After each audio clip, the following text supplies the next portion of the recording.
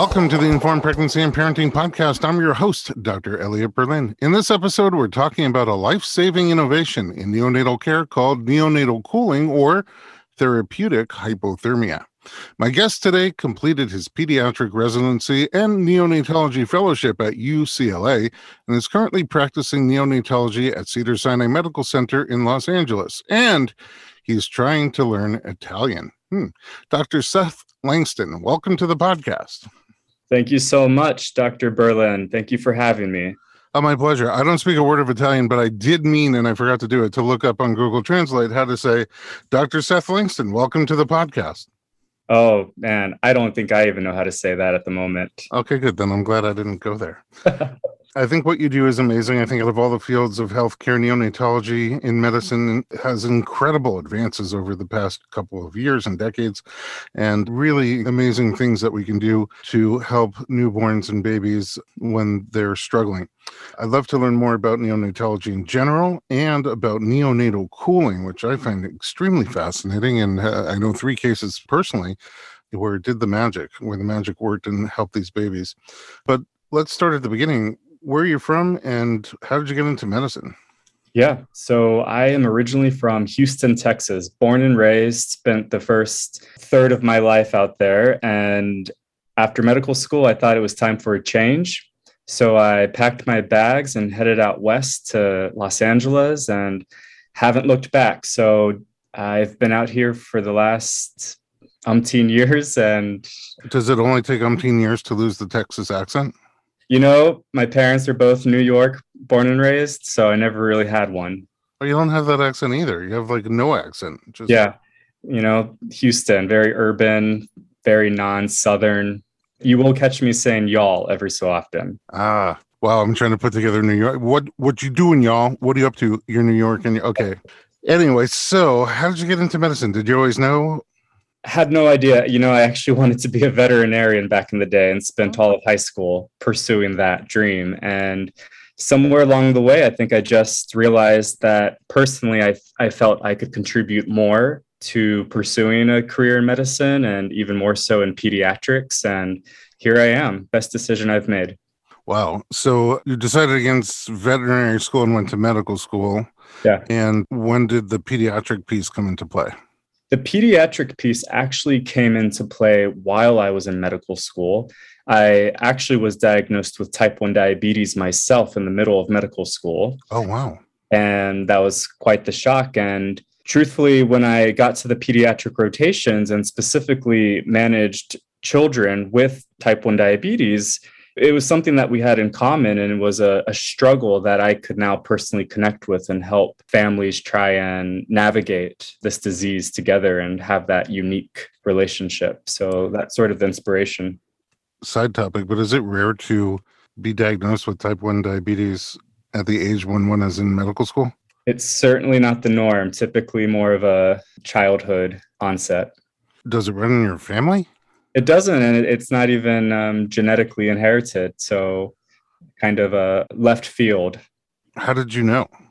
I had the pretty classic symptoms, so drinking all the time, eating all the time, losing weight, and I have 2 of those symptoms, but not the third one. I would love, actually, at a different point, to do a whole episode on type 1 diabetes. That's another area where I feel like we're making a lot of progress, medically speaking. Absolutely. All right. So pediatrics, makes sense that it would appeal to you there, but you didn't become a pediatrician and you didn't become a pediatric endocrinologist. What led you to neonatology? I think for starters, the decision I came to was in part needing the separation between my personal life and my work life. And so dealing with my own struggles with diabetes and then helping treat other patients with diabetes, I think was a little too much. And so for that reason, I made the decision not to pursue endocrinology. And I, did a 3-year residency in pediatrics, but decided to specialize further in neonatology and not just stop there, because while rotating at Cedars-Sinai, I met some of the most amazing mentors that were all neonatologists. And the work that they did was just so amazing. I just found the right leadership, the right mentorship, and decided to pursue it myself. And babies are so resilient. I think in general, kids can go through so much and come out the other side just fine. Newborns, even more so. It's just incredible. And it's such a rewarding career to help newborns. I mean, it takes someone especially big-hearted and kind to be able to do that kind of work. Can we define neonatology? Yeah, I mean, if you want to break it down, neo, brand new, and really neonatology is the practice of newborn medicine. And that applies to sick full-term newborns, or what a lot of people more commonly think about, preterm newborns. So is neonatology always hospital-oriented? Always hospital-oriented. Specifically, we work in the intensive care unit, and we've got a physician covering 24 hours a day. So NICU, neonatal intensive care. Exactly. And then you said sick full-term babies and preterm babies. I mean, also babies with birth trauma? Yeah, exactly. So I think when you talk about neonatology, most people, including my family, they assume all you're dealing with are babies born too early. When the reality is, especially at a medical center like Cedars, where you have such a high volume of deliveries, you also see full-term babies that need help for whatever reason, like you mentioned, birth trauma. So if there's a shoulder dystocia or emergency delivery for whatever reason, there's a good chance I'm going to see that baby in the ICU. Or if the baby just needs a little bit help breathing after delivery. Again, full-term babies can wind up in the NICU just as much as the preterm ones can. What kind of remedies do you have or diagnostic tools do you have for brand new humans in the NICU? I mean, it's always a little bit more challenging when you're managing newborns, but we can offer what any adult would receive in the ICU. We can support babies' breathing through a variety of methods. We can support babies' nutrition if they're unable to eat for whatever reason with IV fluids. We can provide antibiotics if there's a concern for infection. You name it, we can do it. All the way down to heart and lung support? All the way down to heart and lung support. Wow. We don't think about it, but our newborns can be just as sick as anybody else. That's incredible. I have a side topic question before we get to our first break, just because we're still sort of in the middle of this pandemic, and people commonly say, kids and babies not that affected by COVID. Is that what you found also? Yeah. We haven't seen many babies actually test positive for COVID, which is great. That being said, we do take the precautions when we have a newborn born to a COVID positive mother to screen that baby and isolate them just in case. But we actually haven't seen a newborn, in my unit at least, test positive for coronavirus. And there's a lot of babies coming through there. So a lot of babies. Yep. Thousands of babies a year at that hospital. So that's a good sign. Yes. In terms of a pandemic that sadly seems to be pretty deadly or harmful for adults, and especially older adults or people with pre-existing conditions, it's nice to see that it's being kinder to the young ones. Exactly. All right. We're going to take a quick break. When we come back, we're going to talk about neonatal cooling. We'll be right back with Dr. Seth Langston.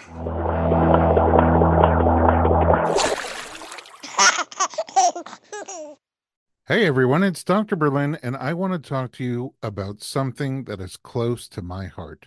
Literally. Omega-3. It's a crucial nutrient that's sadly overlooked. With 95% of women deficient, Needed, the supplement brand I trust, created their brand new Omega-3 soft gels. Designed by perinatal experts, they support you and your baby's well-being from fertility to pregnancy and beyond. Unlike other brands, Needed's Omega-3 is sustainable, pesticide-free, and third-party tested for purity. Plus, my favorite, it has a milder taste and smell, perfect for sensitive mamas. Don't wait. Visit thisisneeded.com and use code BERLIN to get 20% off your initial order. Experience the needed difference, consciously crafted for your health and the planet.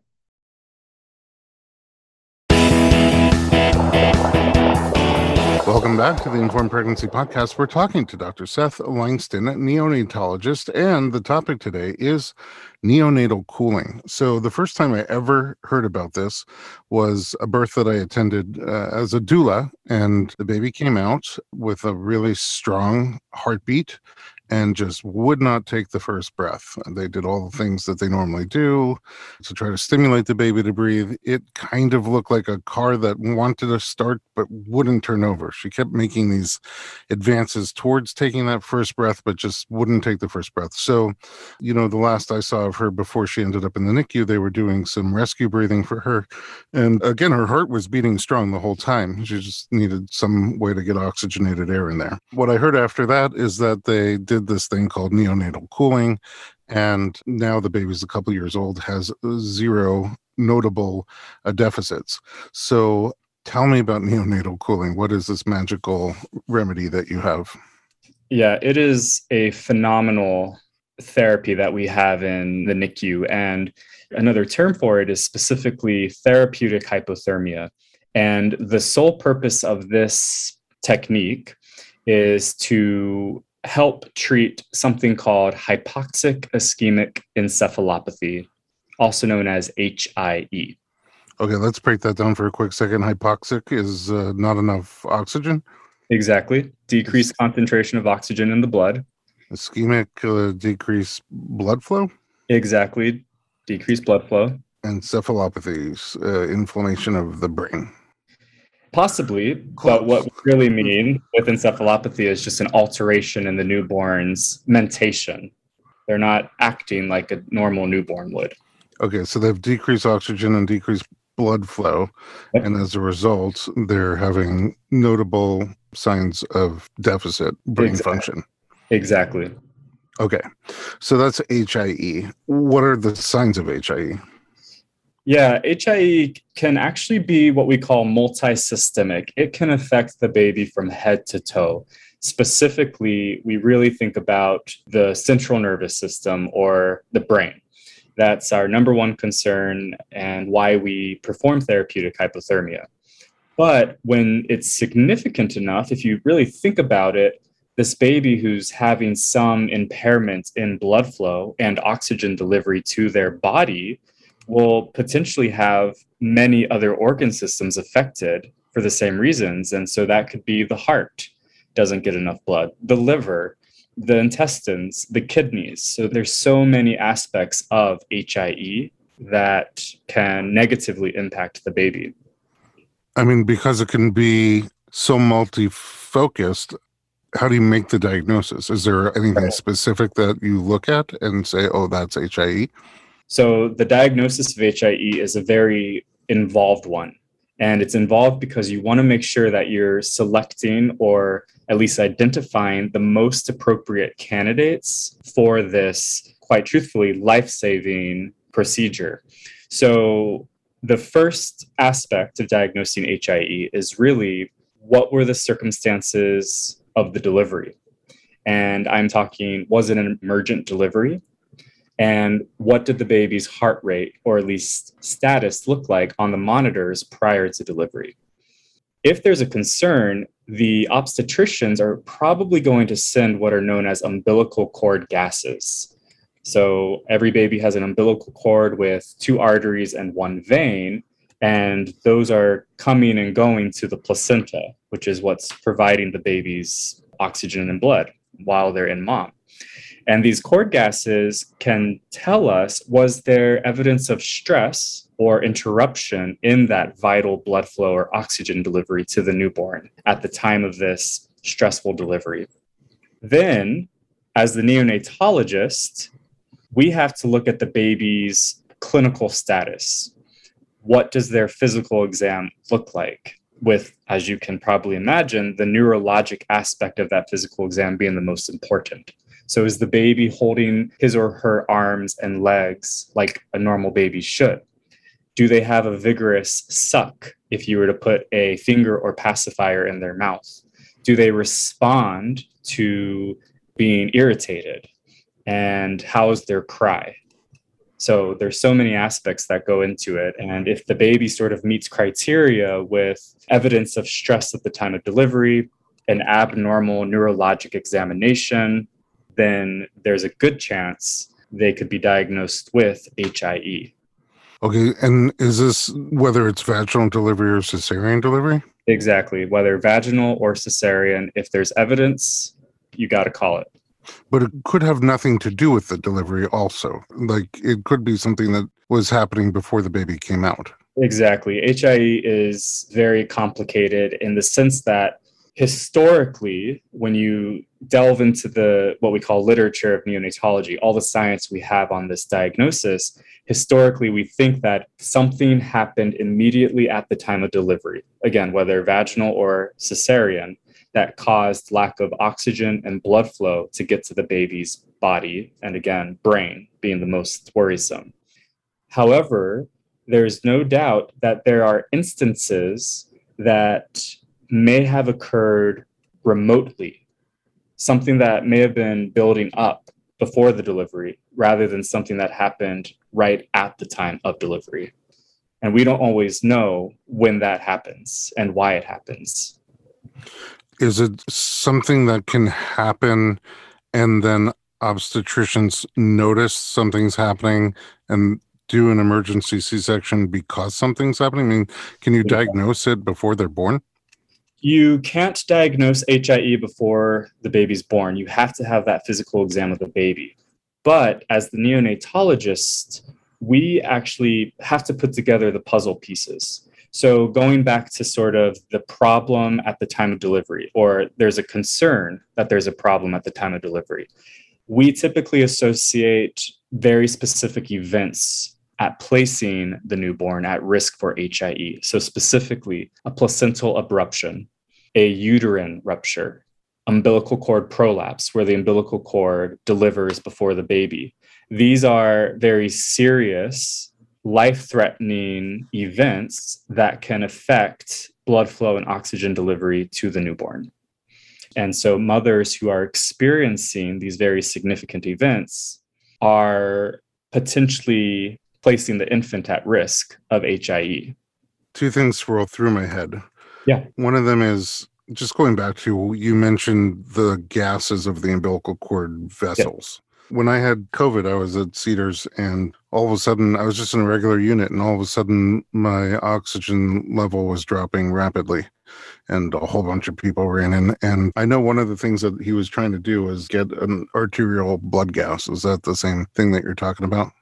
Yeah, very similar. You're just looking at other markers. So again, specifically when you're dealing with HIE, you're looking at the umbilical cord gases for the amount of acid that's in the baby's blood.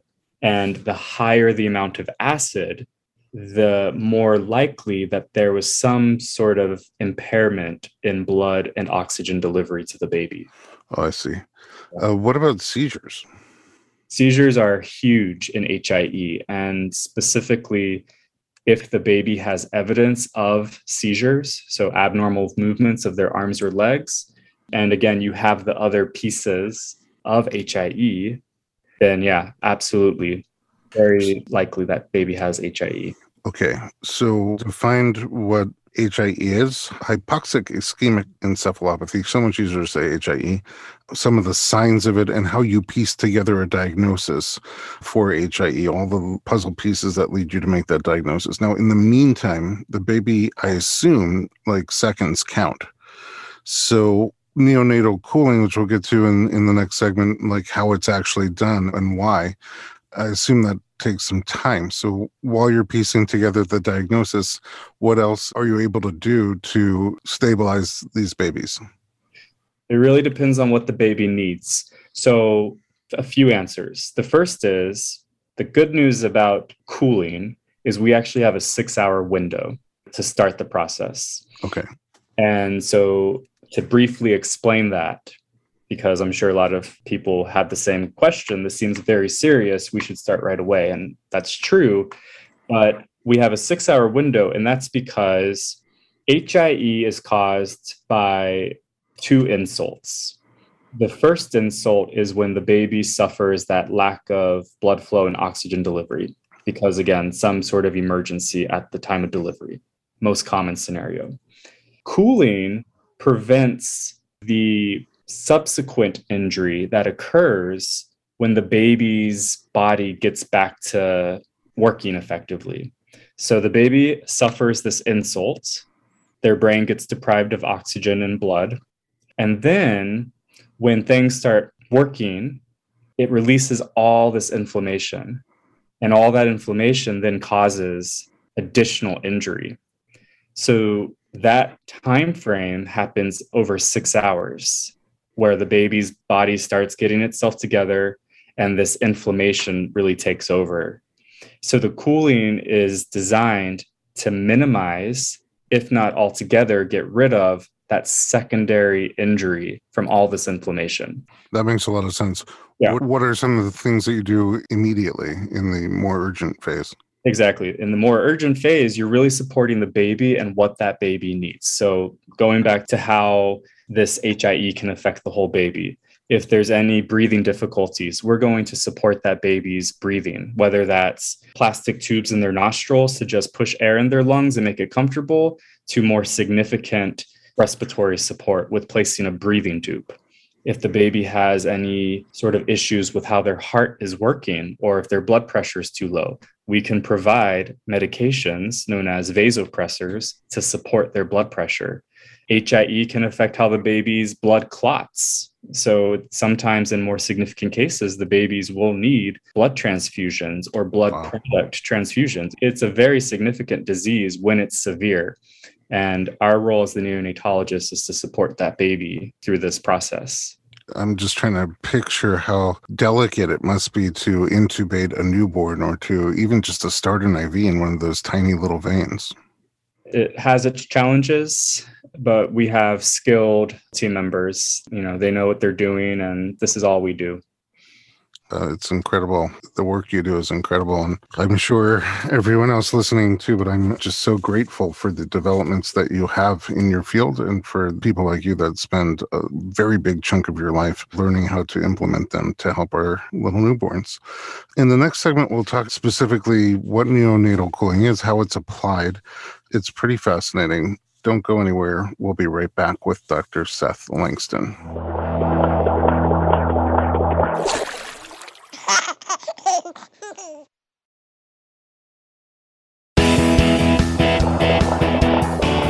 Welcome back to the Informed Pregnancy Podcast. We're talking to Dr. Seth Langston about neonatal cooling. Okay, tell me how this works. Basically, you've explained to us already that there's a primary insult and there's some sort of major trauma. You put together all these pieces that indicate HIE, and then you have this task. It sounds almost like the computer surge. Is that like the power goes out and then all of a sudden it comes on and a big surge zaps the whole computer system? Absolutely. Fair analogy? Yep. So you have this method of protecting that surge from creating a second insult to the baby. How does it work? Yeah, so the therapeutic hypothermia sounds exactly like you think it does. You are making this baby hypothermic. So when we talk about temperatures, the lowest a baby's temperature should be is probably 97.7 Fahrenheit or 36.5 degrees Celsius. Therapeutic hypothermia is taking this baby's body temperature from normal to 92 degrees Fahrenheit or 33.5 degrees Celsius. So a dramatic decrease in the baby's body temperature. And the reason is you're putting this baby's brain to sleep, if you will. You are minimizing the metabolism of what's going on in the brain to negate this secondary insult, to turn off the computers from going haywire once they've rebooted. Mm-hmm. I mean, when you think about hypothermia, you're thinking about freezing temperatures, but this is not really freezing temperatures. It's enough temperature to slow the metabolic processes of the brain. Exactly. So tons of studies were done on animals back in the 90s, and they basically showed that this temperature is really one that is safe to the baby, and two, is effective to preventing and or healing that brain injury. How is it mechanically applied? Like you kind of picture this baby going to a little freezer, but that's not really how it works. Yeah, it's great. So the baby has to come to the neonatal ICU, of course, and is placed in an isolette. What's different about this baby's isolette is that they actually are placed on top of this large cooling mattress that's connected to a machine that sort of sits at the foot of their bed. And through the movement of water and this machine, this mattress cools the baby's body temperature to the goal of, again, 92 degrees Fahrenheit or so. Yeah. Is it cooling the whole body or just the head? Typically, it's the full body, but some institutions will do selective head cooling, known as cool cap. The outcomes are the same, but sometimes more generalized cooling is preferred rather than the selective head cooling. But you may see either or. So when they're cooled to that temperature, are they still breathing? Yeah, so a lot of the time, again, in more moderate cases, the babies are able to breathe on their own. They may need a little help because their breathing may be a little slowed down, so they may need some oxygen. But in general, it's very well tolerated. Of course, the more significant cases of HIE will require more support, like we've discussed. But a lot of the time, these babies are doing everything on their own. And does it slow down the heart rate?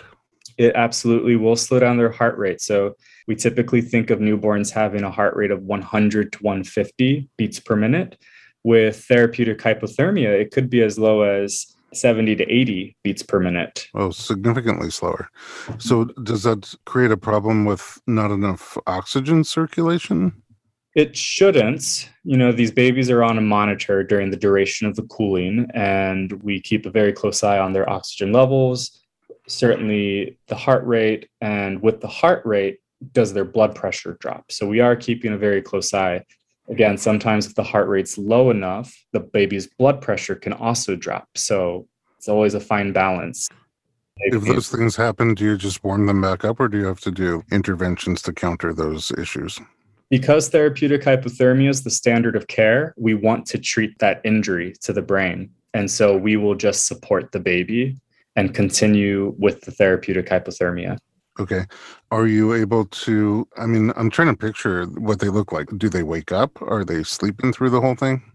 Yeah, so that's a really good question, and one that I'm sure a lot of families would be concerned about. They do have to stay in place, and cooling itself takes 72 hours.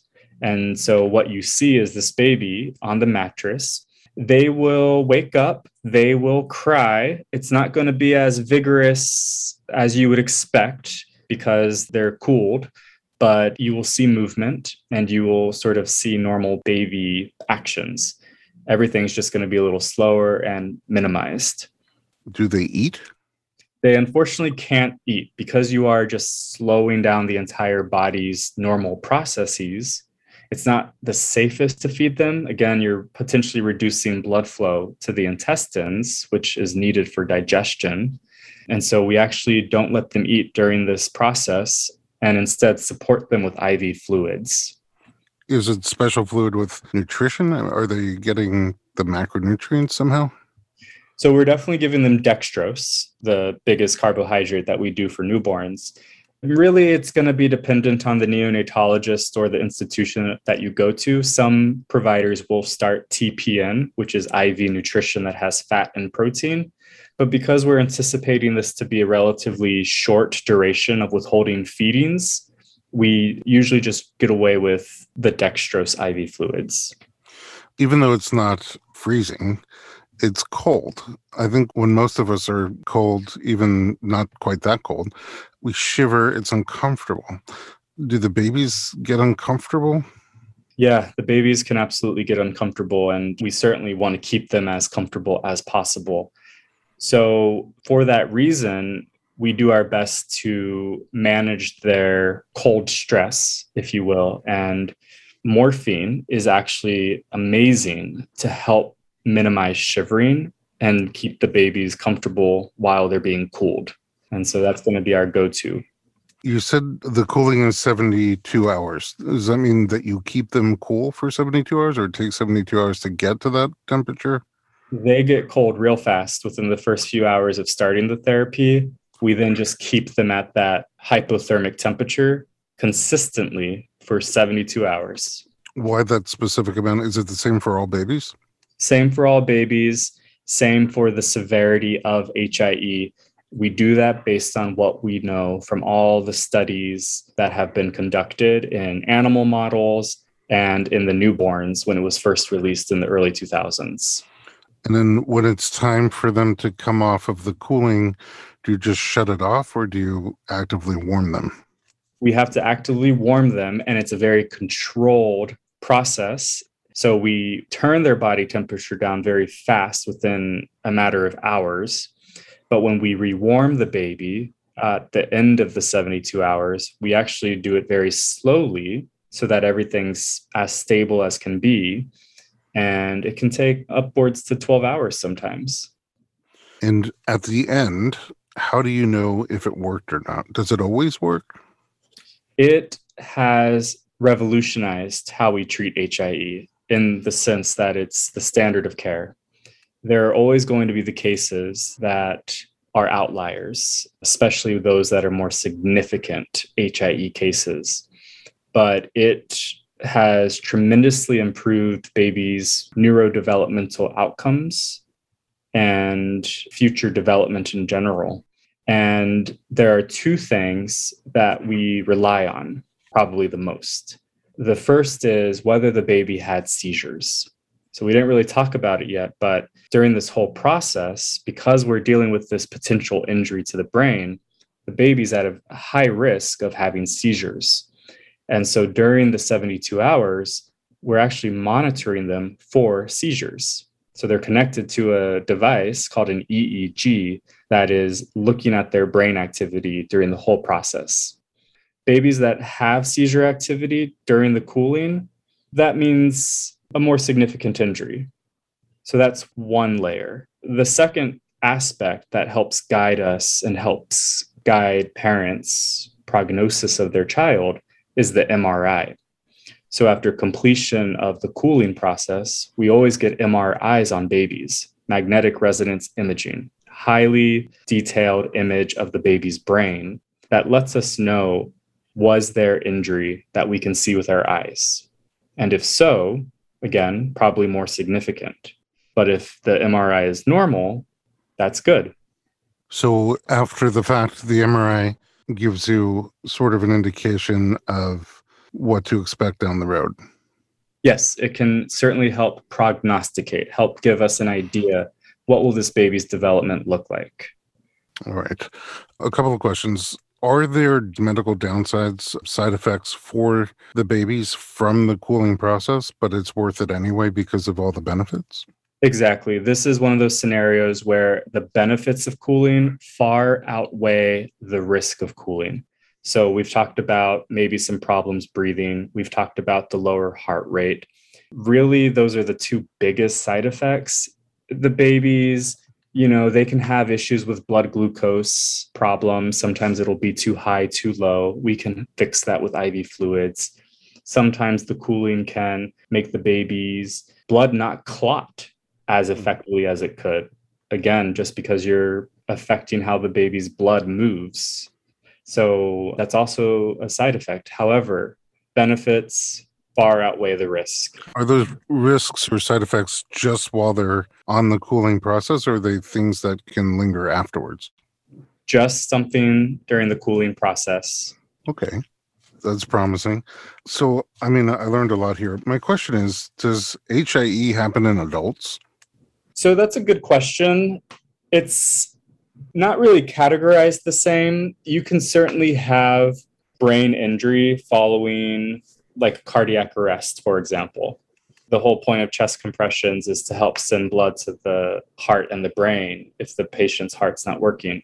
And so in adults and even older children, sometimes institutions will perform hypothermia for the very same reasons that we're doing it for the newborn. It's just more of a different sort of development of that injury as compared to what we deal with in newborns. Okay, so there is adult cooling going on. Yeah. Okay, that answers my curiosity. Yeah. Dr. Langston, is there anything else? I asked all the questions that popped into my head. Is there anything that, maybe families ask you or that you think people should know about therapeutic hypothermia? I think that it's so important to kind of reiterate the complexities of this diagnosis. And quite truthfully, there are so many moments where we don't have a satisfying explanation. But if the baby looks like they have HIE, we as neonatologists, because we do know the outcomes being so much better with this therapeutic hypothermia, we will err on the side of cooling the baby because it has revolutionized the outcomes of babies who have potentially suffered an insult to their developing brain. And most importantly, future outcomes are always going to be difficult to tell to families. We don't have crystal balls, and I wish that we did, but this is a therapy that works. It does improve outcomes, and once a baby has been diagnosed with HIE, they're watched like a hawk in terms of their development, and they get the services and support that they need if there's any question of their development. So it's a scary diagnosis. It can feel like the worst 72 hours of a brand new parent's life, but we do what we do for a reason. And I think you just have to sort of get through it and go from there. Well, and we're so grateful that you do it again. And I'm grateful that you came here to share and help us understand what this is and when it's necessary and how it works. So thank you so much for being here. I sure hope to have you back for at least a conversation about type 1 diabetes. And then I'd love to pick your brain on a whole bunch of other topics. Like the sounds of that. Let me know. At home, thanks for listening to the Informed Pregnancy Podcast. If you like the program, share us with your friends and leave us some feedback in your podcast app. For more pregnancy and parenting related media, visit informedpregnancy.com.